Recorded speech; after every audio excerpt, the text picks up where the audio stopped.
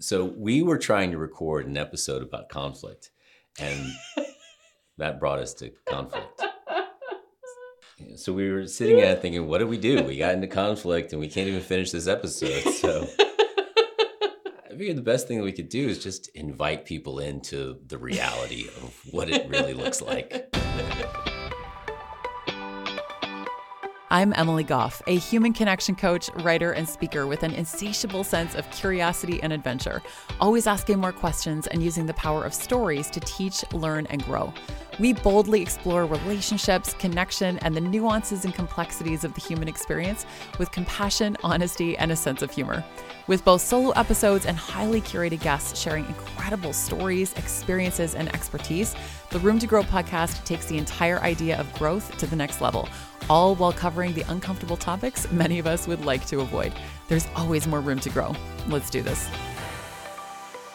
Hey, welcome back to the Room to Grow podcast. Emily here, and this episode is one that I did with my partner, Kelly Gardner, and it is all about conflict. And let me tell you, recording this episode was a time because you're going to hear us unpacking a conflict that we had in real time while trying to create this episode.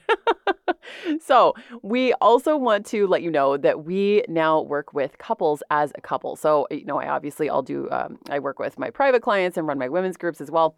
But Kelly and I have come together to work with couples. It is such a unique offering because it's really rare to see couples getting to work with other couples. Typically, it's just one person that you get to work with. And what's so unique about this is that everyone ends up feeling so supported. The connections are created are so powerful. And the work that we've been doing with the clients that we've been working with has just been unreal. The transformations have been so beautiful, and just creating these incredible relationships and a stronger foundation, and learning how to do conflict well. So really excited for you to listen to this one. If you want more information about how to work with us, either as a couple or if you want to work with either one of us individually, make sure to check the show notes for all the information, and we will dive in. So here we are. In a conflict about how to produce the best possible episode around conflict.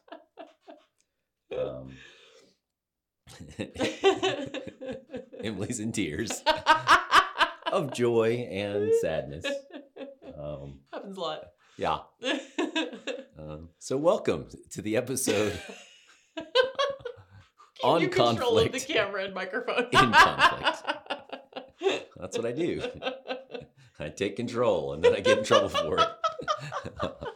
And that's part of my challenge, is that I'm overbearing. I'm too much. And I always need to run the show. So here I am running your show. Apparently. Yeah. It's okay. I give permission. It's fine. and wondering how we got here. So I want to dub this episode Twinklegate. It all started with twinkle lights. Yeah. Because this is it, right? This is what conflict really looks like. It is all of the ridiculous things that come up that stand for so much more. Mm-hmm. And we can get into the weeds around like the little things that are showing up, like twinkle lights. For those of you who don't know. I was just going to say, we might need to define them. Yeah. Can you, well, I don't know that you can define twinkle lights, and that's part of the conflict. So bear with us. We're going to get to something that really is deep and meaningful here. Yes. But for those of you who are watching this, you can see that there are some beautiful twinkle lights behind Emily right now. And for those of you who don't know enough about Emily, and you got your listeners, I'm sure I'm just going to share a little bit about Emily. Go ahead. Emily takes the greatest joy in the smallest things, and it is one of the most beautiful things about who she is. You know, if there are lightning bugs out, she will literally have a conniption. Oh my God, lightning bug. There's another one. There's another one. This just extreme joy that pours out of her every time she sees a dog walking down the street. Look, there's another one. Like, she lights up with joy. And one of the things that she lights up with joy around is what I generally refer to as Christmas lights. But perhaps we'll just say lights on a string. Sure. Lights on a string Yes. bring Emily immeasurable amounts of joy. And there are some wounding around twinkle lights as well, which we'll get into. What a weird thing to have wounding around, but Right? yes. Yeah. And so I know that Emily loves these twinkle lights, and she's mentioned to me how much she really wants to have them. And so as we were setting up for doing this episode, I went and put some twinkle lights up on a background so that they could be used in her shot. And Emily went through the roof. She was so excited. And ever since she's gotten back here, she's just been like, ooh, twinkle lights, the twinkle lights. How can I do more meetings in front of my twinkle lights?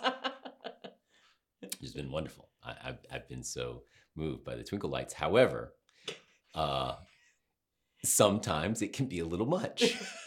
We're walking around town looking at it, and she keeps pointing at the twinkle lights. I'm like, wait. Is any light on a string a twinkle light? And does that mean that we get excited every single time? Because, I'm not as excited. And my rational mind needs to have some definition around what is a freaking twinkle light? Do we really get excited every time that we see a light on a string, even if it's on or it's off? Apparently, I'm just going to simultaneously both laugh and cry through the rest of this episode. Perfect. That is conflict. Yeah. And so we had a moment. We had a moment around a couple days ago around the twinkle lights that became the foundation of Twinklegate. And I think that this is beautiful because so many people experience conflict just like are we really arguing over Seriously. how many drops of soap you put in the dish detergent? We have couples, a couple that we were coaching that kept getting into a fight every time they made macaroni. And it wasn't even really about the macaroni. I mean, that's the thing. It's never about the thing that you're arguing about. There's always more underneath the thing that is just the surface level thing that we attribute to it. Yeah. Absolutely. Yeah. And so, I'd love you to tell us a little bit more about twinkle lights. Like, what's your connection to that, and what does it mean for you? I just think they're pretty. They bring me joy, and I just think that if there's an opportunity to have twinkle lights or to appreciate twinkle lights, they are beautiful. And yeah, and so in a 9-year relationship I was in years ago, he was also an electrician, and I feel like that's a relevant detail because lighting, electricians, right? Like they kind of go hand in hand. And he was also aware of my joy and appreciation around twinkle lights.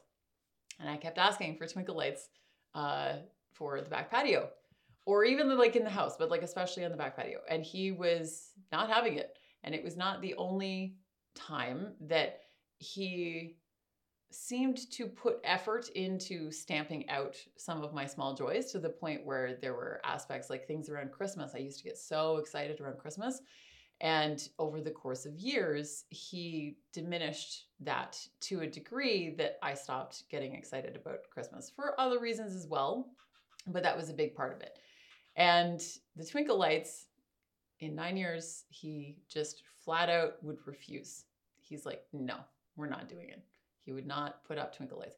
There was an argument to be made that I could have put them up myself, like, of course, but he was just not having it. And it felt, I don't know that this is objectively true, but my subjective truth was that it seemed to feel targeted towards diminishing my joy over something small. I don't know that was his truth, but that was my experience of it. So you then made a comment in the car the other night. I pointed out twinkle lights, and you kind of, and you started out like playful about it. Sure. It was kind of like a playful comment. You were intending it as a joke, and you were like, okay, we need to like define twinkle lights. What does this even mean? That's where it came up around the, is this just lights on a string? Do you remember exactly what you said? Yeah. Well, That was the day before. We were walking around, and I was like, okay, what is this twinkle light thing? Because it's getting, my judgment, it's getting obnoxious, right? Like if we celebrating every single, it's like, ooh, look, there's grass, like really? Are we celebrating that grass is green? Like, can we at least be specific about what it is that we're celebrating? And underneath it, like on the surface, right? That's my rational mind, right? I'm not going to deny that there's some part of me like, is she seriously experiencing joy out of air? Like, I'm triggered by this. I'm triggered that she literally is just experiencing joy because there's air, because there's grass. And that is a beautiful quality of who you are. Thank you. And it can also be triggering to me, like, why can't I experience that much joy out of just lights on a string, right? Perhaps that was part of what your partner, those reflections that come up in relationship. Yeah. How can she do that? Like, there's got to be something broken with her because I don't have that experience. So it can't be me that just lacks the connection to joy. It's that she's ridiculous. Like, she has to be ridiculous that she enjoys joy. She experiences this much joy. So yeah, on some level, some subconscious level, is there a part of me that wants to knock you down a peg? That wants to pull that out underneath and say, yeah, God, that's got to be ridiculous. Because if that's not ridiculous, then I should be experiencing joy on that level on a regular basis, and I'm not, right? So what's wrong with me? Yeah. Underneath that, there's a part of that. On the surface, what came out was something that was really painful. I was we were getting in, we were going shopping, and you mentioned the twinkle lights, and I made a comment that, well, now I can see why your partner never got you those lights, because he certainly didn't want to hear about twinkle lights every 5 minutes of every single day. Which immediately when it came out, I looked at you and I was like, oh shit, I went too far. That comment was not okay. And I immediately apologized. You did. I saw the look on your face and I was like, oh shit. And I called it out. I just, and not even, I didn't like start tearing you apart. I just was like, ouch. Mm-hmm. Like, I was like, that hurt. Yeah. That really hurt. Yeah. And you did. You immediately apologized. Yeah. Sometimes, humor can become sarcasm. And really I quickly. do that too. Like I also, you and I are very playful individuals, and we're very playful with each other a lot of times too. And we can make jokes in lightness that then that same joke can be interpreted a very different way depending on the mood that the other person is in. Yeah. And that can be really tricky to navigate sometimes. So I knew that you had good intentions, because that's also a rule, an agreement that we have in our relationship, which is to always assume good intentions. And do we always get it right? Not always. But that is something that we both try to come back to over and over again. And so while I knew that it was well intended, it was incredibly painful. And you immediately sought to make physical connection with me because we were out shopping and we had your son with us too. You reached out, you grabbed my hand, which you usually do anyway, but I could tell you were bringing extra energy to it to really like soothe me. And I was still just kind of sitting with it. I allowed the connection and I was very open to it, but I was allowing it to wash over me more than was perhaps helpful. And then I kept deepening into it. So you and your son were off in the men's section. I was in the women's section. We were doing our own thing. And as I am alone in the women's section, I'm like writing this story deeper and deeper. We're like, I was actually still assuming good intention from you. But I started to write the story of, I need him to witness just how much pain that caused me. And I don't think that I expressed it enough in that moment. I need him to know how much he cut me with that particular comment. So then after we were done shopping, we reconnected to go to the grocery store, and you were hangry. Yes. And we also have relationship agreements around when either one of us is dysregulated and or hangry, because one equals the other in those situations.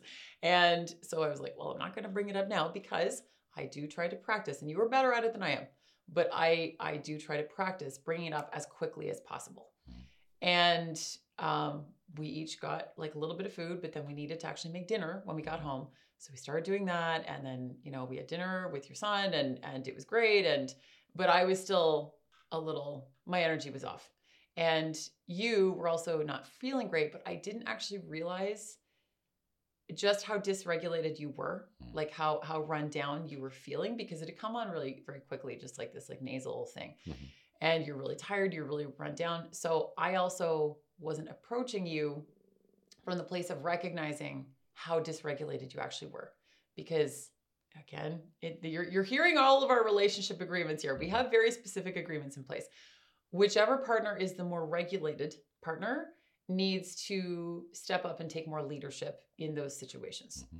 And we have that throughout the course of our day too. You are not a morning person, I am. So we have started to put more things in place where I take more leadership in the mornings mm-hmm. to kind of help you get moving. And then there's other times where it's reversed and you do it for me. And so I just didn't recognize how dysregulated you were.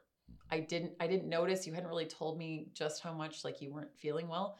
And I was like, well, I need him to know how much pain I'm in and how much pain he caused me. And I think there was a part of me that was like, I need him to feel the same level of pain that I feel he caused me in that moment. Mm. And so I come into the room and immediately you can tell my energy's off. I'm so transparent. It's absurd. And translucent. Transparent to the point of translucent. Yes. There is my face and body and energy do not hide anything. And I started sharing it with you, but it was from a very judgmental place. Mm. And I mean, you can share, because I don't actually remember, you probably remember better than I do, how I was sharing it. And I was trying to be really careful of like taking responsibility in it for the fact that I recognize that this is my wound, and simultaneously trying to get you to feel the pain of my wound. Yeah. And it wasn't working well. No, and that's where, there's oftentimes in these exchanges a disconnect between what I really want mm-hmm. and what it is that I'm saying that I'm seeking in this dynamic, right? So just owning in that moment that really what I was wanting was for you to feel my pain, right? And if I go even deeper than that, I wanted you to feel pain. Yes. Right? There's a part of me that wanted that. And so this is where I talk about compassionate communication, being misunderstood and misused as, like, here's a framework of language that I can use that will take all of my judgments and all of my ill-conceived notions of what I'm really wanting to get out and try to shove it in this container, put lipstick on a pig and then deliver it and then think that the other person is going to be like, great, I love this container that you put all this bullshit into, right? And that's what we do. It's what I do in relationship. It's like I put it all into this container, and so the container comes back is using all the nice language, mm-hmm. like, hey, this is the experience, this is the story that I'm making up, and this is what I'm making it mean, and I don't really believe this, but here's what's happening, right? So I'm listening to these words that are coming out of, this is the story, I'm making it mean this, I don't really believe that, and I'm going, okay, cool, great. Well, then glad you did your work. What do you need from me? You need anything? And you're sitting there stewing, like, I'm not getting the result that I want. And I'm like, but I'm giving you, great, you did your work. Is there anything you need? I'm here. Is there anything more that I can give to you to help meet your needs? And you're just like quiet, like, this isn't working. I'm not getting what I'm wanting, right? Internally, not in my awareness, but underneath that, like, my little child is still at play here. Mm-hmm. And my little child wants a pound of flesh for the pound of flesh that was taken from me. Right? That's what I really want. Yeah. That's my subconscious motivation. I'm really, I'm so glad that you mentioned, you put that out there, that I really want my pound of flesh. You took a pound of flesh from me. Yeah. You hurt me, and I want you to feel that pain. Mm-hmm. Well, I'm not going to take that on. And so now we're in a new conflict Yeah. where it is a misunderstanding. And I'm sitting here going, yeah, I'm holding space for whatever you need. I got you. You know, let me know what you need. And you're like, I don't need anything. And I'm like, okay, fine. Well, if you don't need anything, I'm going to go back to doing what I was doing. And then the tears start coming. I'm like, okay, that didn't work. Clearly, she wanted more than what she was asking for. So let me try this again. You know, what is it? You know, and at that point, now the judgment comes out, right? And you know, now the like, I feel like you're patronizing me, right? Like, now we're in a new dynamic, which is here's my wounding, right? I don't want to be set up to be the parent in this relationship. That is burned to me to be in the power dynamic. Right. So, which is not what either of us want. Of course. To be clear. Of course. That is your wound, but neither one of us want that dynamic. Right. Yeah. So now you've hit the trigger where you've hit my wound, right? You've hit my wound, and I'm like, oh, fuck all of this and this conflict resolution. That's not okay with me. That's a boundary. That's not okay. Now I'm mad, right? And the minute I get mad, you're like, okay, now I know what I want. But I don't know what it was about that. I don't think it was unrelated, but like consciously it wasn't related for me. But I got underneath all of my own bullshit, and it was like, I really just want to be held. I want to be held, and I want to be reassured in this moment and just loved on right now. Yeah. And then you didn't want it. So you didn't even want to hear it. When I said, you know, I know what you want, you snapped back at me that you were like, well, I'm not available for that anymore. and so just, I'm sure the listeners out here can experience this. You're like, I'm open and available for what you want, whatever you want. Oh, I don't need anything. Like, but now that you're pissed off, I know exactly what it is that I want. Now that I've gotten an emotion, I've elicited an emotion from you, which is ultimately really on some level what you want. Yeah. And not consciously. No. Like it wasn't conscious, but yes, that was because if I couldn't get you to feel pain, then anger was a good substitute. Yeah, absolutely. Because then I'm getting some sort of reaction out of you as opposed to being so neutral that I'm just irritated by it. I'm like, no, if I'm emotional, I need you to be emotional too. Get emotional with me. And this is that subtle form of testing that we talk about. Yeah. You know, testing my partner to see if I'm safe, right? If I'm already safe, then I don't get to find out whether I will be safe, right? So it's in the moment where he's actually frustrated and angry that I actually get to find out, my subconscious again, not my conscious awareness, that I get to find out whether or not he's actually going to show up in the way that I want him to, in the way that he says he's able to. Yeah. And of course, in that one moment, in that moment, you're like, oh, he's on his rockers. Not your conscious mind, but you know, my subconscious, he's on his edge. Let me see if I can now get him to give me what I want. And of course, the setup was, no, I'm not going to give you what you want. And the response was, well, fine. When you're ready to hear me, come find me. Yeah, I don't know if those are my exact words, but something along those lines. Yeah. And I left the room and the way that I left it in my mind was essentially that it was on you then, when you had then calmed down to come find me. So I went and read a book for a while and I calmed down and I recentered, but then after some time passed, you weren't coming. No, I decided. I was like, yeah. I did not hear a request. I am not going. Whereas in my mind, I did make the request, but I did not explicitly make the request. I more or less just told you, come find me. You told me what I needed to do. Yes. And I was saying. There was a demand, not a request. And my little boy showed up and said, no, Fuck her. I am not going to succumb to your demands. If you want something from me, you come to me. I'm going to bed. So finally, I don't know, like 40 minutes had passed or something. I come back into the room and I see that you're, like falling asleep. The TV is still on, but you're like falling asleep. And I'm even more irritated. I'm like, are you kidding me? Internally. I'm like, he wasn't even going to come find me. So then I kind of come at you a little bit energetically And then you are not having it. You are not having it. You pointed out that I did not actually make a request, that I made a demand. There was no option that I gave you. It was just like an expectation that I had put onto you.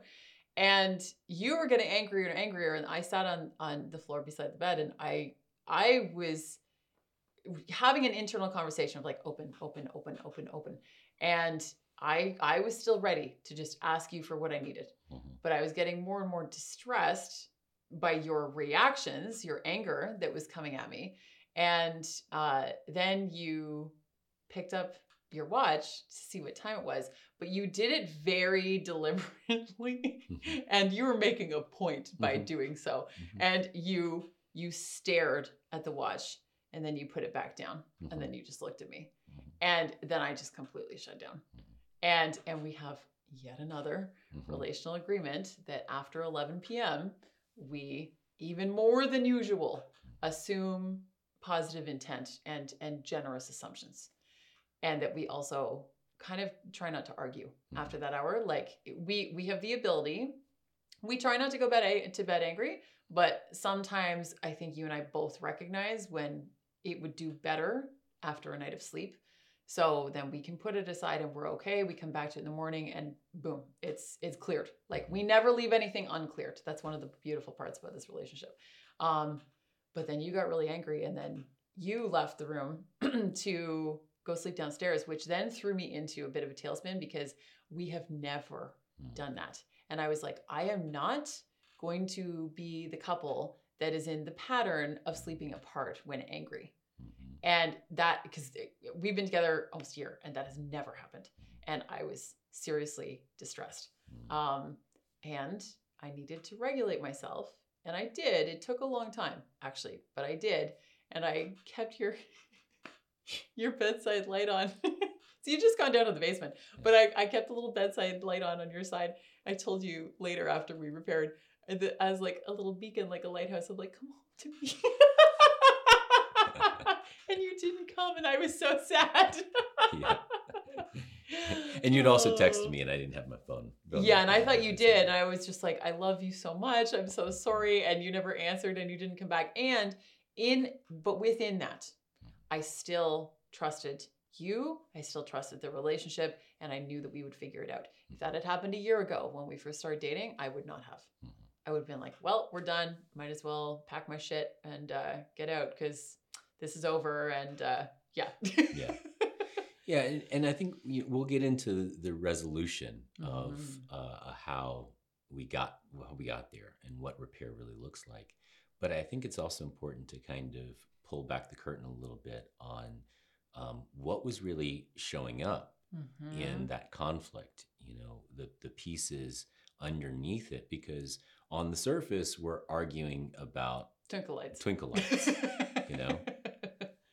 But it has nothing to do really ultimately with twinkle lights. Would you share a little bit more, I think, about what it really was about for you and what it was kind of standing for, if you hadn't clarified all that so far? I feel like ultimately it was about really needing to, what it ended up turning into over the course of the next day, what we really got to, the true core of it was me not asking for my needs to be met.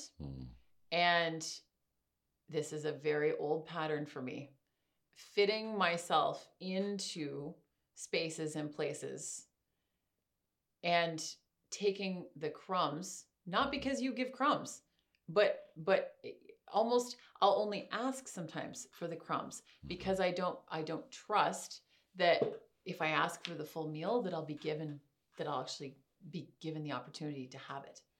And in a lot of ways, what I've really started to notice is that I'm so unused to asking for my needs to be met that it's really hard sometimes for me to even know what to ask for. So when you are very open and available to me asking for my needs, it doesn't mean that you're going to meet every single one of them. I need to come across with them as a genuine request, not as a demand. But if I'm not even able to bring into my awareness what it is that I need, it makes it really hard for you to meet me where you want to. Like, you want to meet me there. But if I can't vocalize it, and if I can't even bring awareness to it, because I have such a long pattern of fitting myself in where I don't end up feeling nourished, it's on me. Like, that's my responsibility. But then resentment can start to build, and this is what you and I ended up picking up on, where I have, over, again, very, very long history, and only a tiny bit with you, grown tired of not having my needs met and feeling like I'm meeting everyone else's needs. It's like that good girl programming. Like, I'll make sure everybody else is happy, but not even asking for the full meal. Just being like, oh, it's okay, I'll live off the crumbs. You don't want to give me crumbs. There's no part of me that believes that you only want to give me crumbs, and you don't. But you also can only give me what I am open to receive. And if I'm not even able to ask you for what I want or need, it's really hard for you to give it to me. You can't read my mind, especially if I can't even read my own mind. Yeah. Yeah. So in that, there's a piece of how do I be a stand for what I need in this relationship, in this dynamic, and where have I been shrinking myself down in order to get what I think will be met, as opposed to giving my partner the opportunity to actually meet what it is that I really want. And that's it's such an interesting thing that shows up in so many aspects of relationship and dynamic of, if I ask for what I really want, I'll be too much and I'll be discarded. And the vulnerable piece is to really be honest and ask for what it is that I really need, because on one side, I won't be rejected if I don't ask for what I really want, but I also will never be accepted if I never give my partner the opportunity to actually step up and give me what I want. And so there's an establishment of a story that just continues on. And for me, I've been in a lot of relationships and relational dynamics where I co-created a dynamic where I was the person in power. That, a lot of fatherhood wounds. I'm, not only do I show up in the world as like, hey, this is what fatherhood really means, and fatherhood, but I end up being the father, triggering my partner's father wounds, and showing up as the father in the dynamic, whereas I have a patriarchal dynamic that is co-created. Partially it's on me in terms of, being the I've got the ideas, I've got I've got some clarity, I know what I'm talking about, and people tend to respond to that in a way, but also being put in that position by partners who go, okay, well, you've got it figured out, you tell me how it's going to go, and then buying it. Okay, well, I'll share it, and then further creating that dynamic. Yeah. And that has burned me so poorly, because once I get into that dynamic where now I'm the father figure in this relationship, now I've created separation, we're no longer equals, and I don't want to be in that position. There's so many negative impacts that have on me and on this relationship, but also in my own wounding around being the know-it-all, or being the one who needs to be in charge or needs to be right. And I don't resonate with that. I don't need to be right. I'm curious. I want to know all the information. Now, I'm an Aquarian. As has been pointed out, I'm painfully Aquarian, which I totally don't understand how Aquarians can be painful to anybody. We're just here to make the He's world like, a better. painful for whom? We're just here to make the world a better place for everybody. How could that be painful? And I get the irony and I say it. Trust me, I do. And so that brings up my own wounding of being too much. And so I desperately don't want to be in the position where I'm the authority figure. And whenever it's this reflection of okay, I'm not going to ask for much. I'm not going to ask for what I need, or I'm just going to accept crumbs, reflects back to me that I'm overbearing, that I'm too much. And that if you were to ask for anything more, that my response is going to be such that it would be, it's like I've been now painted out to be the big ogre in the corner. Yeah. And, if you ask me for too much, then the ogre is going to come out and beat you up. And I don't want to be that. And so just the reflection, not even you saying it, but your timidness to ask reflects back that maybe I'm just a bully, or I'm too much, or I'm going to respond in this way. And that triggers me because I'm like, no, I'm here to give you what you want. Just tell me what you want, or, let me know what you need. I'm here for that. And so it's our paired wounding showing up in those moments that are actually, it's our wounds talking to each other rather than our higher awareness speaking to each other. And that's what's getting triggered. What's getting triggered for me is one, I'm now somehow the boss. I don't want to be the boss, and you're further painting me into being the boss. So while also resenting you for being the boss. Well, simultaneously resenting me for being Yes. the boss, and and now I'm stuck in a catch-22, and I'm angry and I'm frustrated, and I don't want to have any part of this. Just tell me what the hell you want, woman.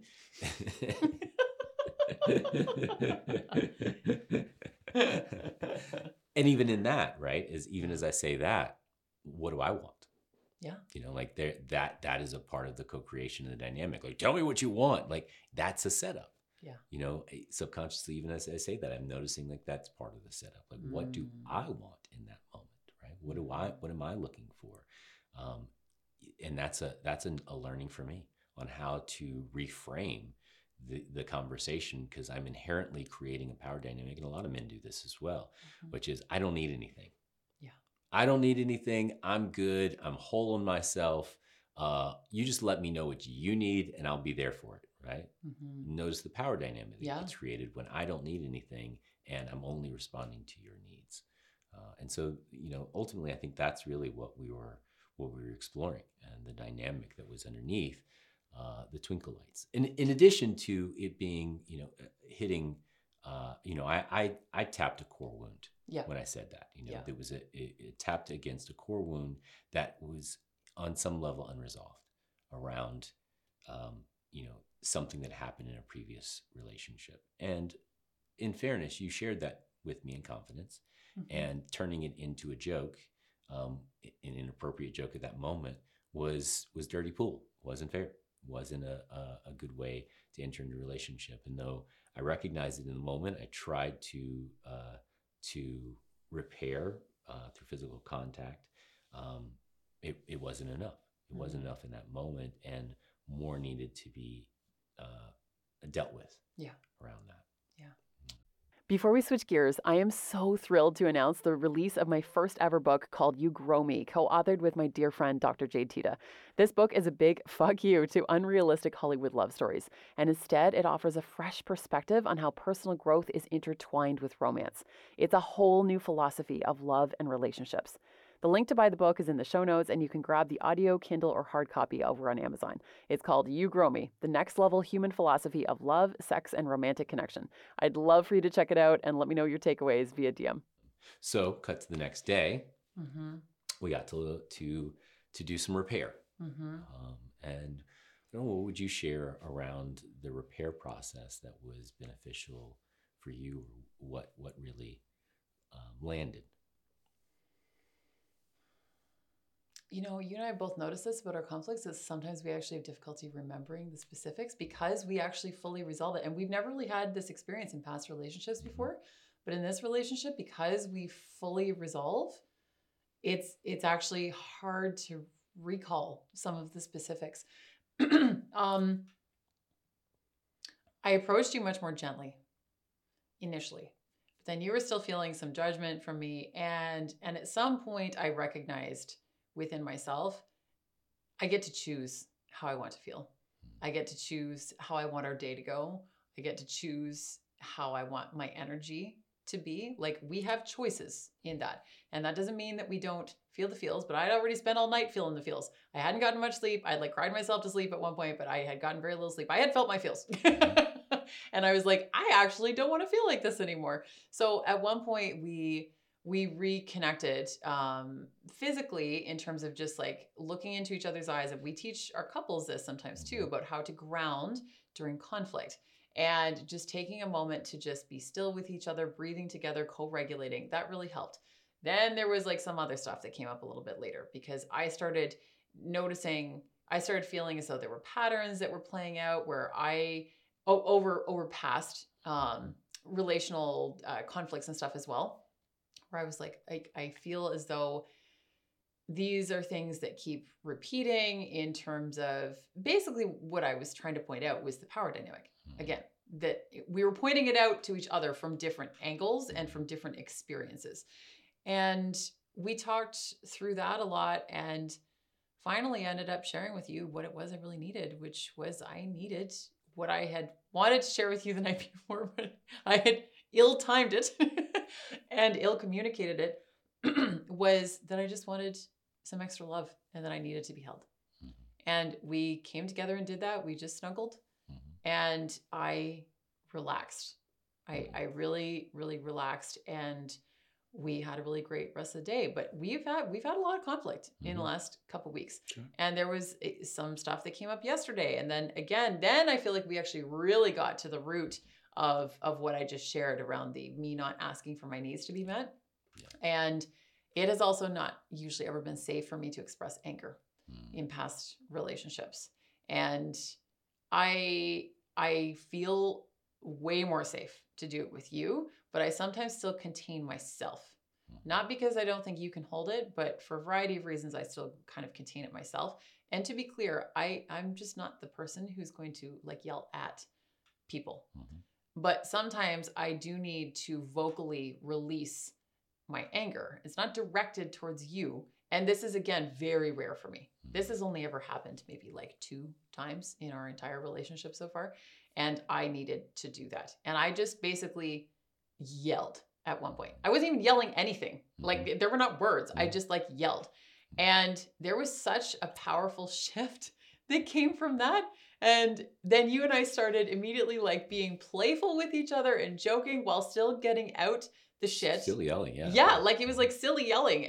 But we were like laughing as we were doing it, but it completely shifted the dynamic. And I think that sometimes we can get stuck in, at least I can get stuck in sadness sometimes. And I have to do things like really specifically to shift it. I often will try to move the energy somehow, just like by moving my body. Sometimes I am learning I need to just express the anger that is underneath it. Sometimes it's sadness underneath the anger. Other times there's actually a little bit of anger underneath the sadness that needs to come out. I don't know if you remember, but when you're just like, ah, and I was like, yes. Yeah, you were excited. And I was like, yeah, let's do that. Yeah. Come on, let's go there, you know? And I think there, you know, it's both, it's a dance. It's a both and, it's a permission. You know, what I'm hearing is, you know, in the repair, the process to repair really required us to do a little bit more mining. You know, to getting to the core of really, you know, going a little deeper. And this is hard to do in relationship. And it's, you know, really grateful that I have a partner that has so many skills and we can go back and forth in this. And this is where it's so helpful to have, you know, outside support. You even mentioned at one point in time, you're like, I think we need outside support to get to the bottom of this, because it can be really helpful to have somebody on the outside to kind of witness what's going on and help pull out the pieces, because we're interacting on our own wounding, but an outside observer can kind of go, oh, hey, Did you notice you said this? Did you notice these things are coming up? And where is that also showing up in your life? And getting deeper and deeper and mining a little deeper until we really got to the bedrock. And, the repair began to happen once we got to the bedrock of what was really taking place. And, what really started to become clear for me was we were having an argument around you saying you couldn't get it right. And I'm going to step over aside for a second and go into the compassionate communication piece, which is, I have 20 plus years experience working with nonviolent communication. I use it as compassionate communication and teaching the tools around that. And so coming into this relationship, there was a lot of conversations where you're like, I'm doing it wrong. I'm not using the right words. I'm not using your words, and I'm not using. And in this relationship, I've had a deeper understanding of some of the limitations of compassionate communication and how. And I've been having this conversation with myself and with others for a good number of years now around the limitations, because compassionate communication typically. And those of you who are interested, you can look up nonviolent communication and Marshall Rosenberg and his work around that, which I've been adapting in many different ways over decades here, to look at how I, as an individual, I'm projecting my judgments onto the person that I'm communicating with. And as a result of those judgments, they're putting up their shield. And so if we can try different ways of communicating, we will be able to, the other person will be able to hear us and hear our needs and be more likely to meet those needs. Because in every communication, all I'm really seeking is to get my needs met. And if I'm not aware of what needs they are I'm trying to get met, then one, I can't make positive requests to my partner, but two, they're not going to be able to meet me because their shield is going to come up. The problem with this is that, we take this process language, when you do this, I feel this, and I would like for you to do this, right? And we take all of the judgments, human beings, we take all the judgments and we try to shove them into this process language and deliver a whole new, like a pretty set, a very well-worded set of judgments at your lap. And then go, well, how come you're not doing this correctly? I put it on all the nice, pretty words, and I delivered my judgment on your lap with a nice, pretty bow on it. So how are you not receiving it? And so that's the hard part of understanding, is really owning the judgment underneath it. And I'm trying to communicate this to you and my awareness and understanding of this. And you're like, how come I'm still getting it wrong? I'm using the words. I'm saying the words that I'm supposed to be saying. And I'm like, but your judgment is still in there. And it was a particularly big hit to my ego because I teach about communication. Exactly. I was like, fuck you. I know some things about communication. Why don't you recognize this about me? Yeah.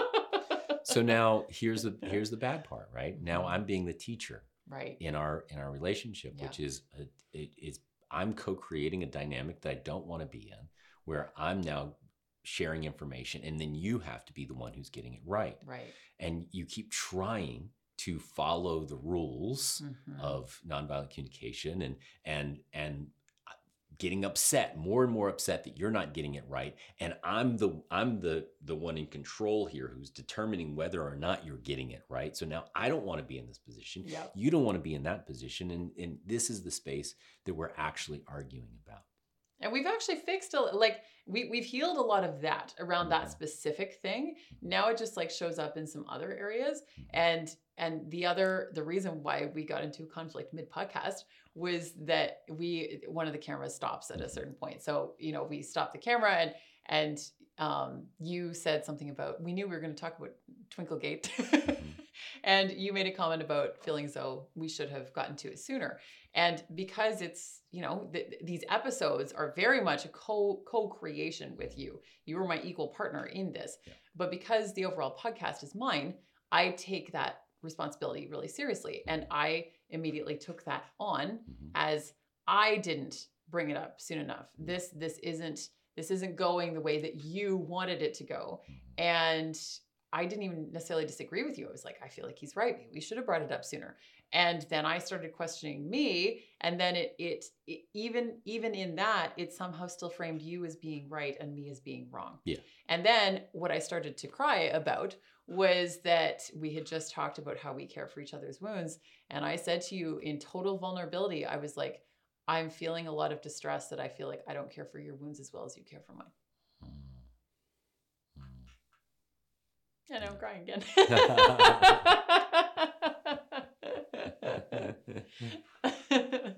And it's a two-way street, right? It's both caring for my wounds and giving you the opportunity to care for my wounds, right? One of the things that you have done so beautifully is given me the opportunity to care for your wounds. And I may not be as forthcoming in creating the space for you to care for my wounds. It's a two-way street. It's co-creation. You could say that I do a better job, but you could also say that you do a better job of creating the opportunities. And so, I get to jump on those opportunities, and I get to learn how to create better opportunities that don't come with judgment, with shame, with guilt. For me in that moment, it's like, well, I'm the film professor, I'm the storyteller, right? So, just because I made a comment, now that comment is going to mean so much more, and I was just like, hey, I thought there's a tweak. I think we could do this. And now it's like, well, he clearly sees that it's not working. So I did something wrong again. And it's like, no, it's just my opinion. Like, I don't want you to take my opinion so strongly. That's now hitting my wounding. But when we got to the bedrock, I think, the thing for me that really hit it was, we were talking, you're saying, I asked, and this was actually another conflict that come up the next morning around, we were getting ready to leave to go somewhere. And you had said, I'd asked for my need. I'd asked for my need, which was for me to tell you when we were going to, what time you wanted to leave. What time we wanted to leave. Yeah. But really that wasn't the core need. What you needed was 5 more minutes. Right? Yeah. But you didn't want to ask for the 5 more minutes. And it's because I didn't trust you'd give it to me. Exactly. Yeah. Right. At least not without a battle, like that you would give me a hard time. Total projection on my part, but that you would give me, especially because you are more dysregulated in the mornings. Yeah. And I am conscious of that. And we have talked a lot about that and how we can support each other through that. Mm-hmm. So I felt that in that particular moment in time that you were not going to give that to me. So I didn't even ask for it. Yeah. But this is the piece underneath, which is, well, I'm not going to ask for what I want. Yes. I'm going to ask for the crumbs of what I want. Exactly. And so in the asking, you're getting what you're asking for. Mm-hmm. You're getting the crumbs and feeling unfulfilled, because I'm only giving you the crumbs. Yeah. And not giving you the thing that you really want. But it would be really vulnerable to ask for that thing that I really want, because now I'm set up to be let down. Yeah. And then we're right back to the same space. If I never ask for what I want, I will be safe in the sense that I won't be let down, but I will never feel truly safe because I will never give my partner the opportunity to truly meet what I actually need and then feel really safe to continue to ask for the things that I actually really want.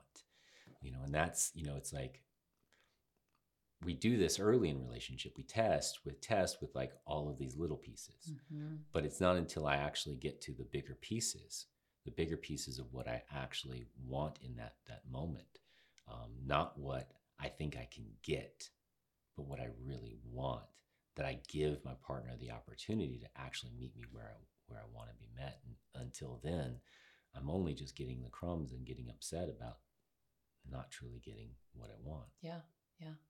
And, the other piece, too, that I want to point out is that if it sounds like we have a ton of conflict. We do. Well, we do and we don't, though, because there are other times where we can go weeks without having conflict at all. Yeah. And it's like sunshine and rainbows all the time.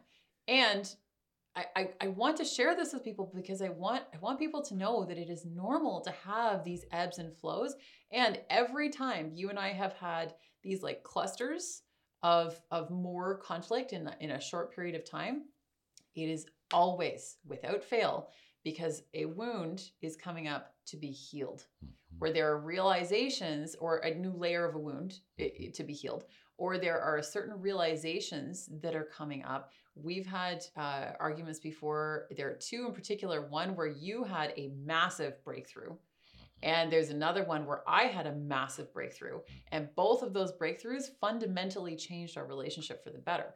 And when I'm seeing these clusters come up, like we've had over the last few days, I know now that I'm like, oh, it's because these dynamics are being highlighted continuously, repetitively, so that we can shift them. Because you and I are so growth oriented, both individually and together. And we're very specific about like, we're in this for the growth, that we aren't here to be the same. So when these clusters happen, it's because there are certain dynamics that aren't working. And we are then going to be in that cluster of like bumping up against it again and again and again until we shift it. And yesterday and today, I think were huge breakthroughs around shifting it, because things started to land for me in a way that I had known intellectually, but they were not landing in my body the way that they were before. And that allows me to show up differently in this relationship going forward in a more powerful way, again, for myself and for us. Yeah. So repair. Let's talk a little bit about that. Like, what are the essential elements of repair for you? For me, I think the biggest part of it starts with just curiosity, like both within and towards the other person.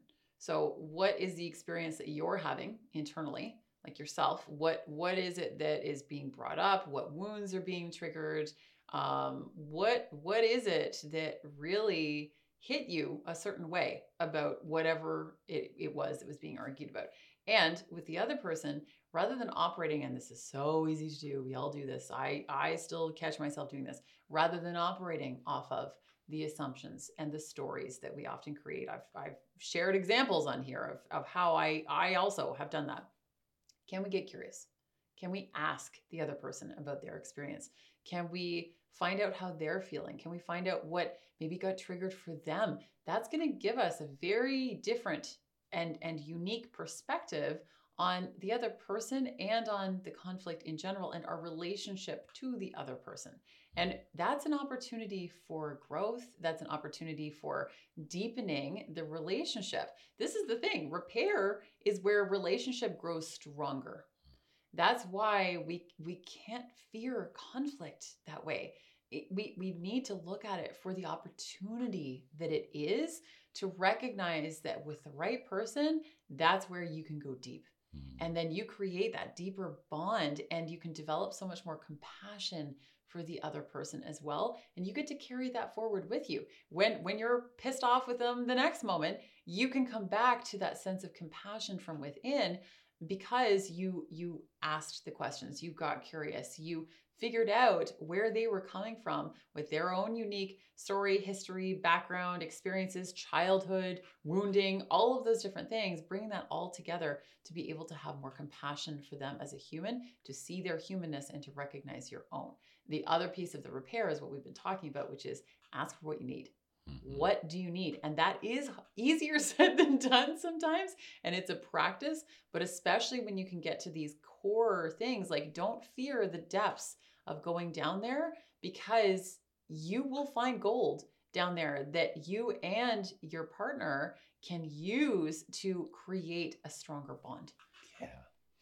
You know, what comes up for me is I have some really good friends that have a ranch, and the name of the ranch is Kintsugi. I always think of this. I put this in my book actually about Kintsugi. Yeah.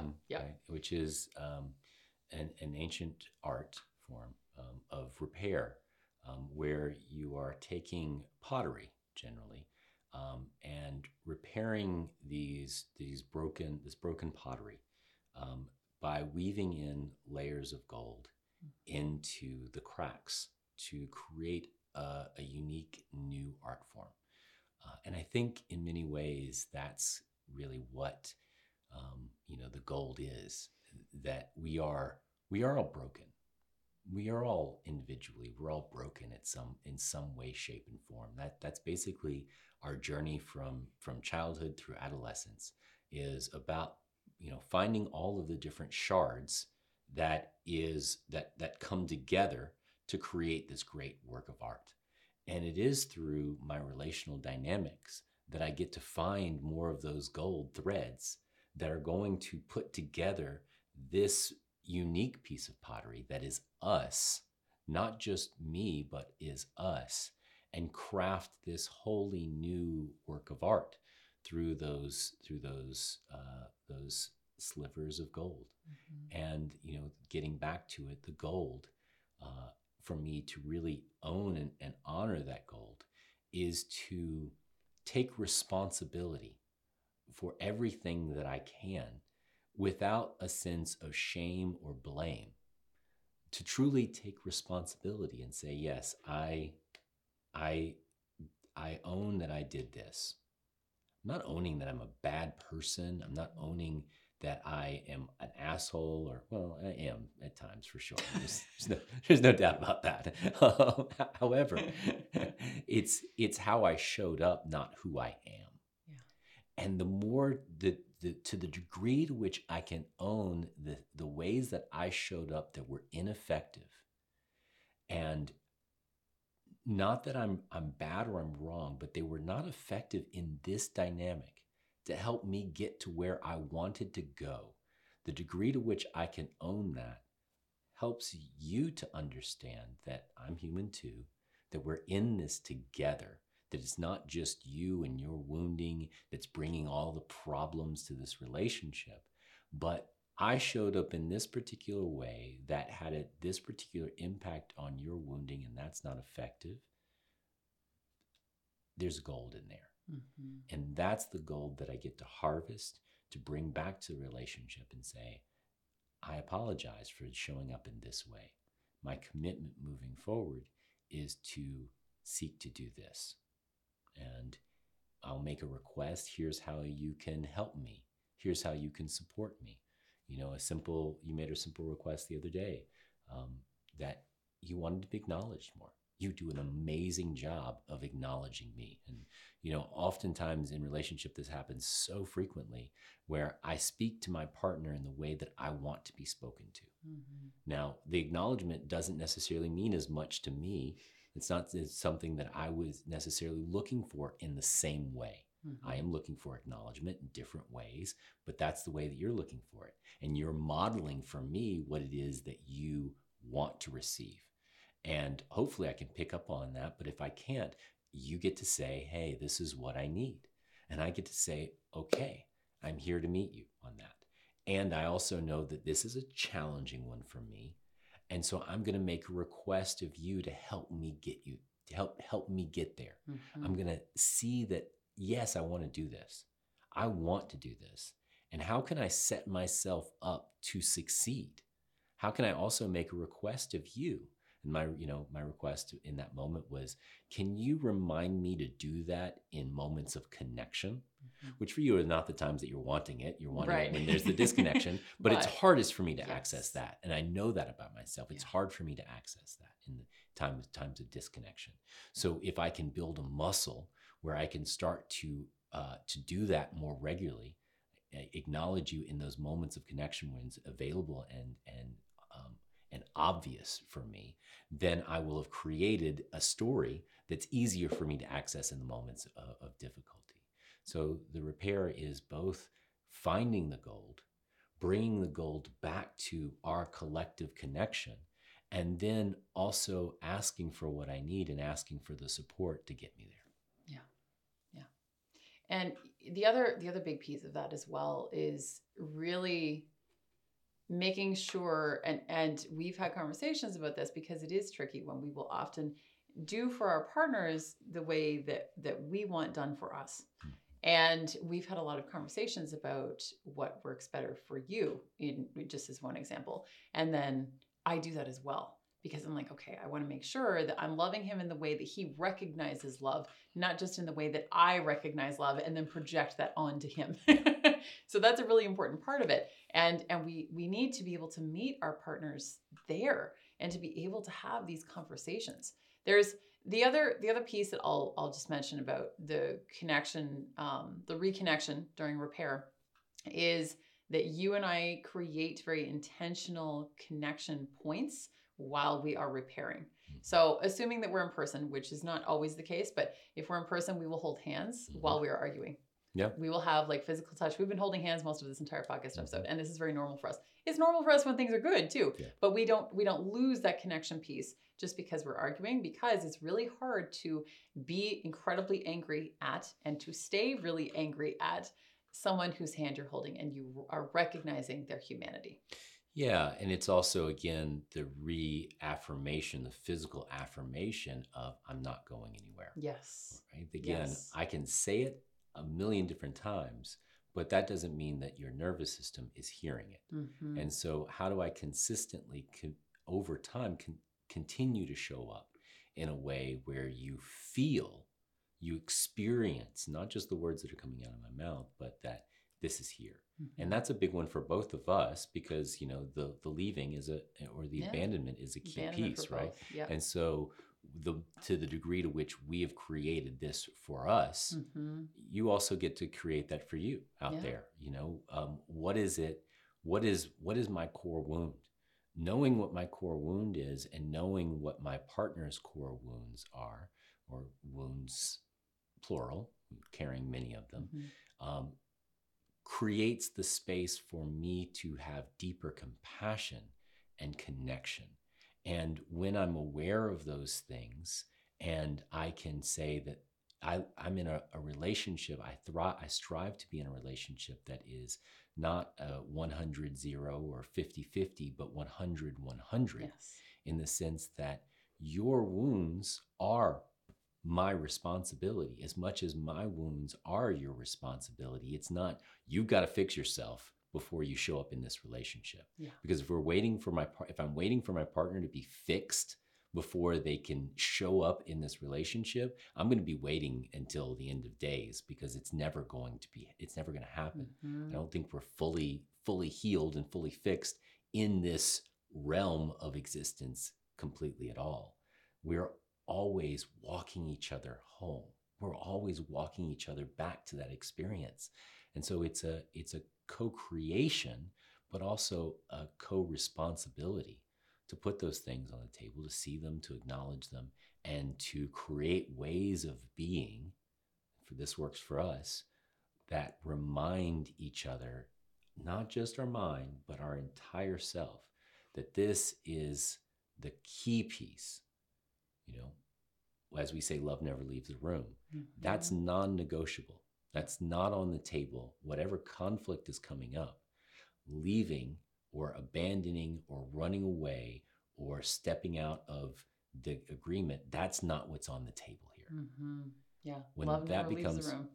when that becomes the piece that's on the table, repair becomes impossible, because I'm not taking care of my partner's needs. And the last, kind of like the last thing that I'll say too is, for anyone who is experiencing conflict as a really negative thing, not only can you learn to fight better, but it's also, if you think that the grass is greener in another relationship, you may be wildly wrong. Because if you're not experiencing repair in those moments, and you're not experiencing the growth and healing, and yes, sometimes it is the wrong dynamic. Like, yes, sometimes that is absolutely the case. But other times, if you're noticing patterns where when shit gets hard and you end up in conflict, and then you jump around to a different relationship and you do it again, you are the pattern. And those same patterns are going to show up in relational dynamics with different people until you actually do the work within yourself and with the person that you are in relationship with, to actually start to heal some of those things and to learn how to fight in a way that creates more connection rather than more dis-ease between you. Yeah. At the end of the day, if my partner is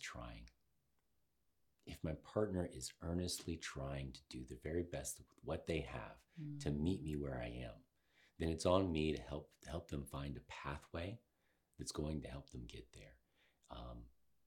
And so I say, how do I know when I should give up? Or how do I know when I should throw in the towel? How do I know when, this is just not going to work out? I would say that as long as both parties are committed to trying to do the very best that they can, then there's still something there that can be worked through, that can be salvaged, that can be a pathway still, no matter where you are in your dynamic, can still be a pathway to getting there.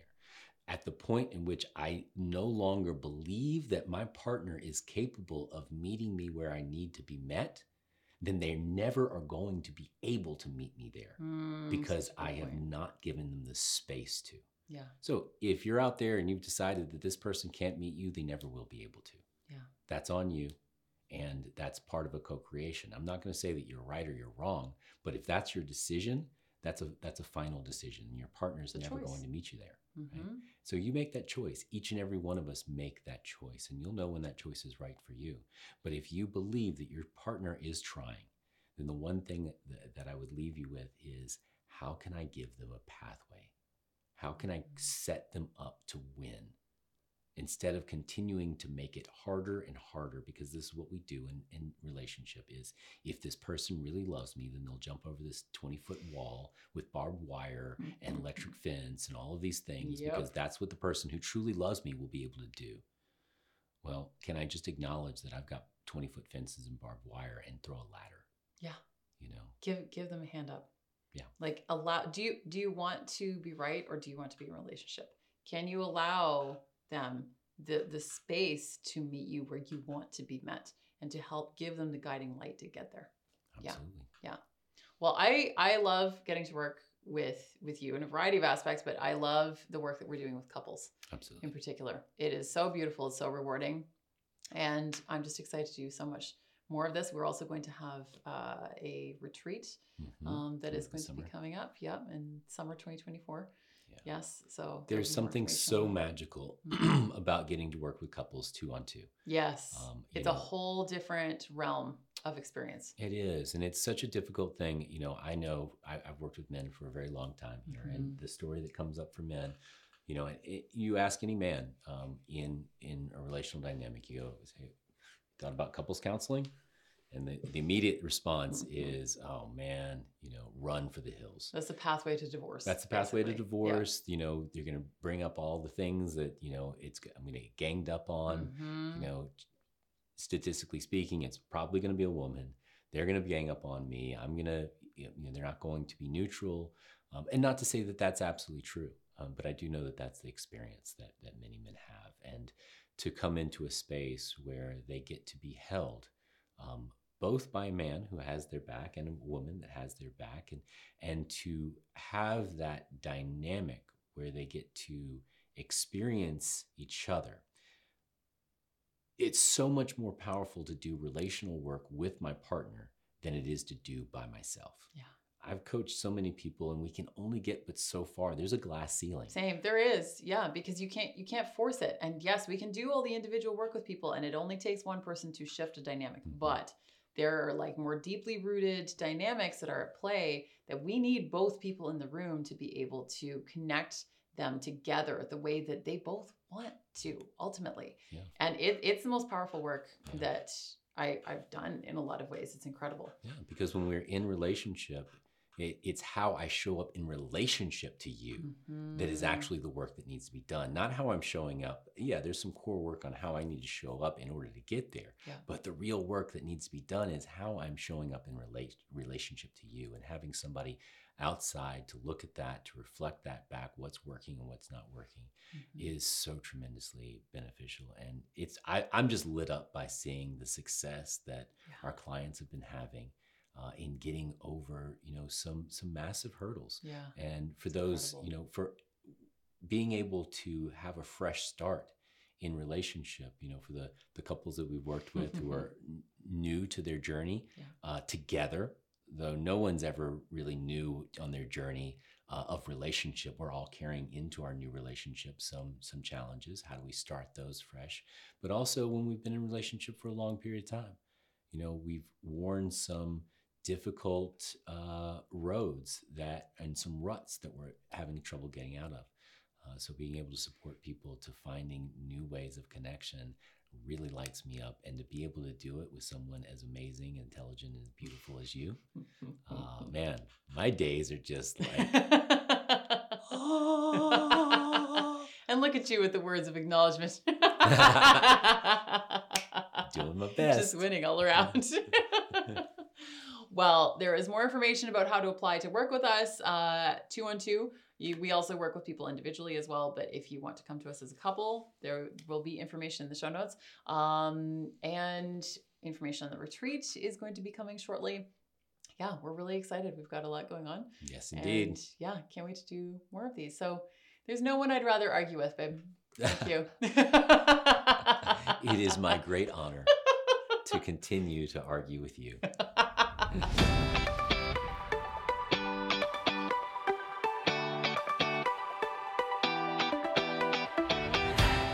Thank you so much for listening. If you want more, one of the most common questions I get is, where do I even start doing this work to create deeper connections and better relationships? I've got a free 15-page guide for you called Where Do We Begin? This is the very foundation that you need to start building healthy relationships with others and with yourself. This is my gift to you, and multiple people have referred to it as life-changing.